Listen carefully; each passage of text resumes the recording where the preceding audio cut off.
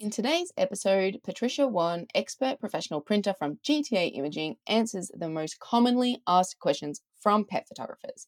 We're talking everything from how do I even calibrate my monitor, what even is calibration, to how do I make hanging prints easier for my clients, to how do I offer unique products, what can I add onto wall art orders, and so much more.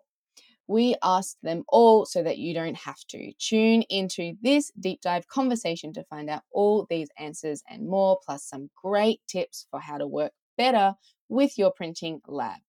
And if you are enjoying these behind the scenes interviews with suppliers around the world, be sure to check out the supplier spotlight interviews over on the Pet Photographers Club blog. So just head over to thepetphotographersclub.com/blog to read more and find a printing lab from your area.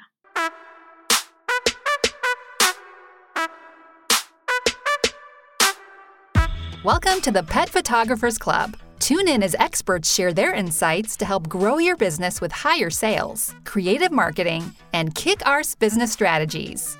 Now on to the show.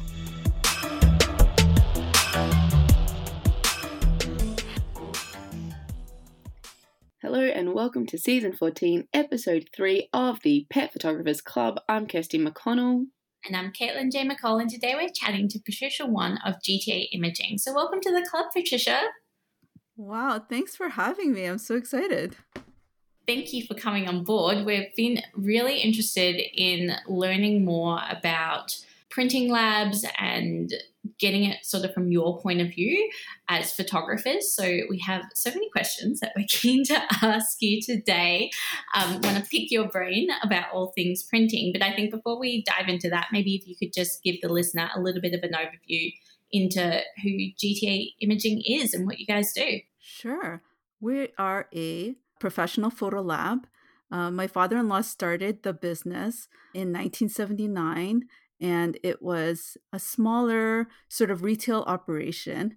And over the years, it's grown. But then with the onset of digital pictures, our retail market went down a bit. And so instead of just closing up shop like a lot of film stores have over the years, we changed to become wholesale only.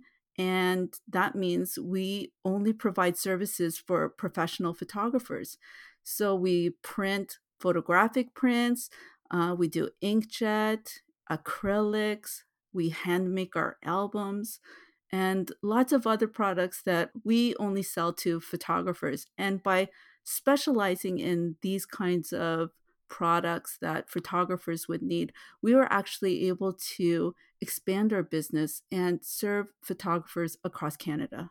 Perfect. All right. So now that we have a bit of an idea of what it is you guys offer, which is everything we need as professionals, let's dive into how people can get started with you and working with labs in general. Because what we're finding at the moment, and I'm sure you are as well, Patricia, is that lots of photographers are starting out being all-inclusive. So they charge a set fee and include some digitals. And now there's, after a little bit, they get interested in seeing, some of us who are selling products, and they want to get into that too. But it's a bit overwhelming for where to start, as I'm sure you hear a lot in your role there. Yes. So first of all, I'd like to know what is kind of the most popular product that you see pet photographers ordering through you at GTA? So a very popular product for us, for pet photographers, is our wall art. It's something that customers can display proudly on their walls, and it tells a story about their fur family and, give them ideas about what's important to them. And fur families are, their pets are very important. And wall art's a great way to showcase, this imagery for your clients. And they're really, easy to order, easy to sell. Just have a sample and away you go. But one of our most popular ones is a float mount, which is a photographic print that's been laminated and mounted and comes ready to hang. And because there's no frame, we don't have to worry about whether it matches a particular decor. It will just go on the wall and, be a really good example of a photographer's work imagery and also represent the client's beautiful family. Okay, so this float, sorry, what did you call it? Float art mount? It's a float mount. So Float mount. it's a print that's been finished and ready to hang. It's like on a board and it's laminated. That means it's protected from, From the elements. dust and wear and tear. Yeah. And it's an easy way to display a piece of work. Okay, and so are you seeing that pet photographers come to you and they're ordering this product as a standalone product? So they order like one biggish piece, or do they order a few to hang together as a collection on the wall? What is the kind of the size options and the display options when it comes to this product in particular? So this product, we can do both actually. We have different sizes. You can do one big one, or we also sell what's called a wall cluster, and that's different pieces that display together. And in our ordering software, you'll see the different sizes and the arrangement all ready to load and order, and gives you a nice preview. Oh, that's cool. So rather than you already have the designs, say, that will go on the display, so the photographer can sort of plug in and play with their images rather than having to custom design something with their client. Is that what? Yes. Yeah. Okay. That's absolutely right. Right. And with the float mounts, talk us through, because I think it's not necessarily something that all labs offer. Is it a similar sort of effect, I guess, as a canvas where there's no frame and it's just a really modern look? Why would someone be picking a float mat, for example, over a canvas? So float mount, it's thinner and it floats away from the wall. So there's a hanging block on the back, which allows it to, stick out from the wall, so to speak. And the edges are finished. So it's a nice beveled and painted edge. It's hard to describe if you haven't seen one. It does look a lot more modern. I'm on the GTA imaging website now, listeners, so I'm actually looking at the examples, and it does have a much more modern feel, I guess, from a canvas. My instinct would be that it is often a little easier as photographers to sell products that our clients can't get, down the road at Officeworks or whatever cheap big printer that they have locally. So it's nice to have offerings on our price list that are a little bit different. Do you find that photographers are sort of navigating towards those for that reason? Absolutely. One of the first questions that new photographers will ask us are, what are some products that my clients cannot buy in a regular store? And so float mounts are one of them. Even though canvas wraps are available in a lot of big box retailers, the way we finish ours sets it apart.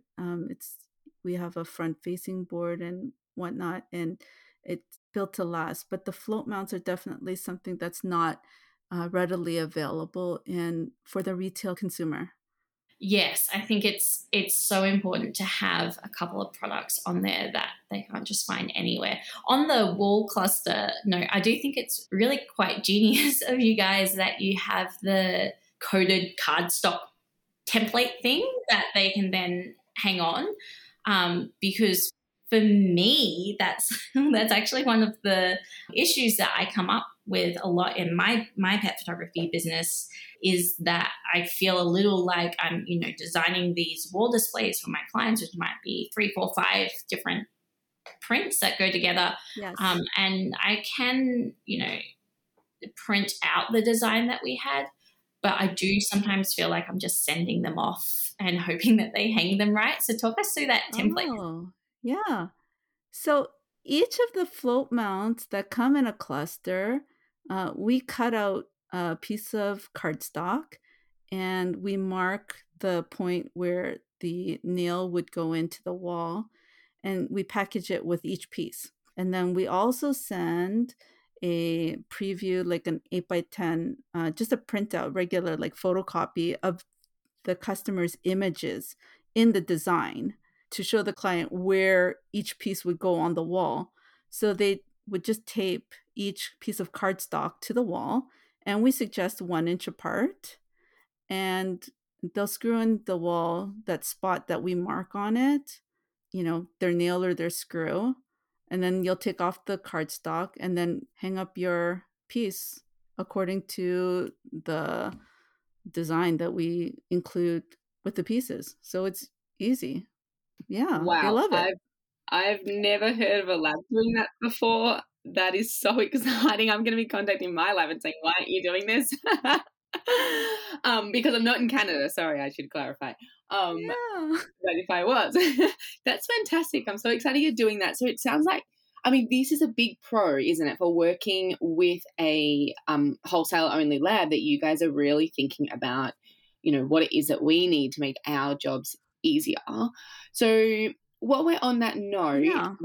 before we wrap up for the sort of this first half of this episode, and then the second half is only for the members. Before we get into that, I do want to just cover what it looks like when somebody is first wanting to introduce products. So what is kind of the hesitation that you hear from photographers when they very first inquire? Because before you mentioned one of the questions is, what can I offer that the client can't get themselves from another from a big box store?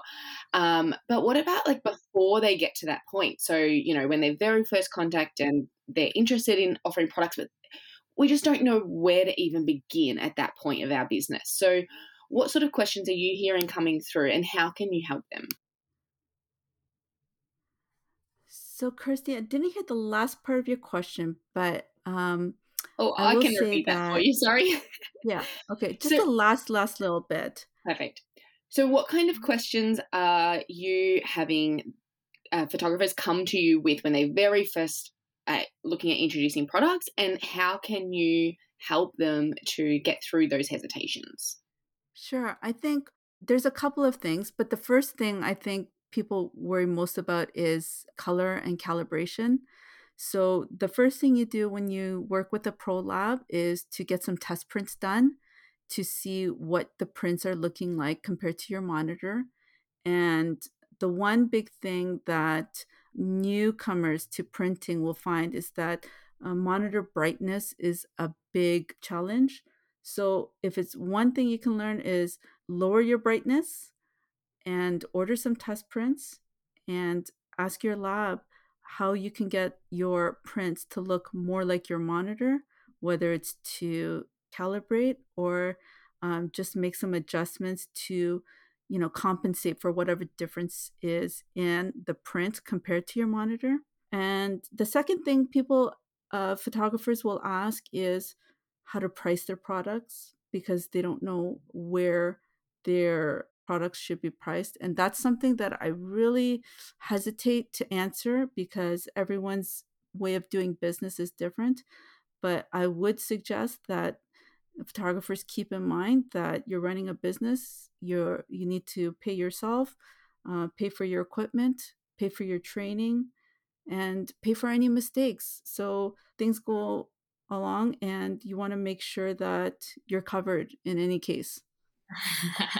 Sorry, I was going to say that's a good point to have a little bit of an insurance buffer in there. If you accidentally upload the wrong image, which I've done before, if you accidentally print too many of the wrong image, which I've also done before, there's all sorts of accidents that we end up doing over the years. So I do like that point of making sure that your pricing gives you a little bit of a buffer for your own human mistakes that are inevitable when it comes to printing. There are. And the main thing I would say is don't be worried. If the first product you print isn't great, work with your lab to figure out how you can get a better result, and start small. Start with a few smaller products before you invest in that, $500 piece. Take it in steps, and there's nothing to worry about. Mm-hmm.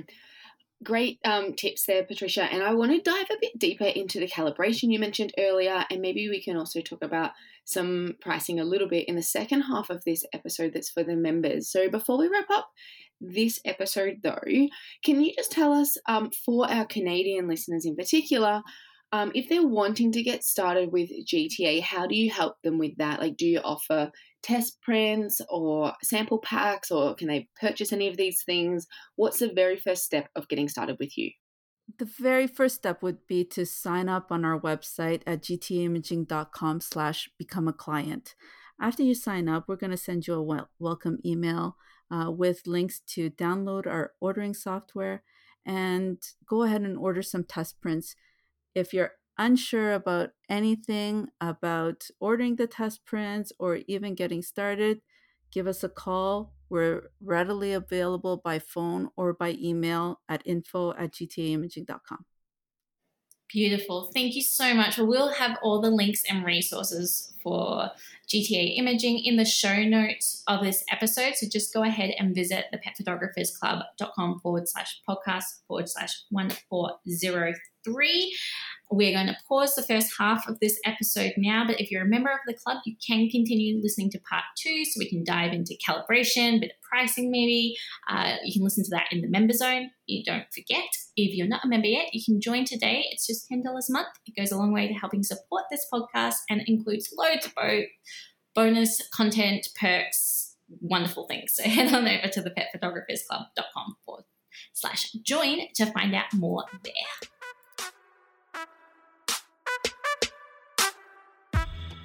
Thanks for listening to the Pet Photographers Club. To subscribe to the podcast, check out other episodes, and keep up to date, head to thepetphotographersclub.com.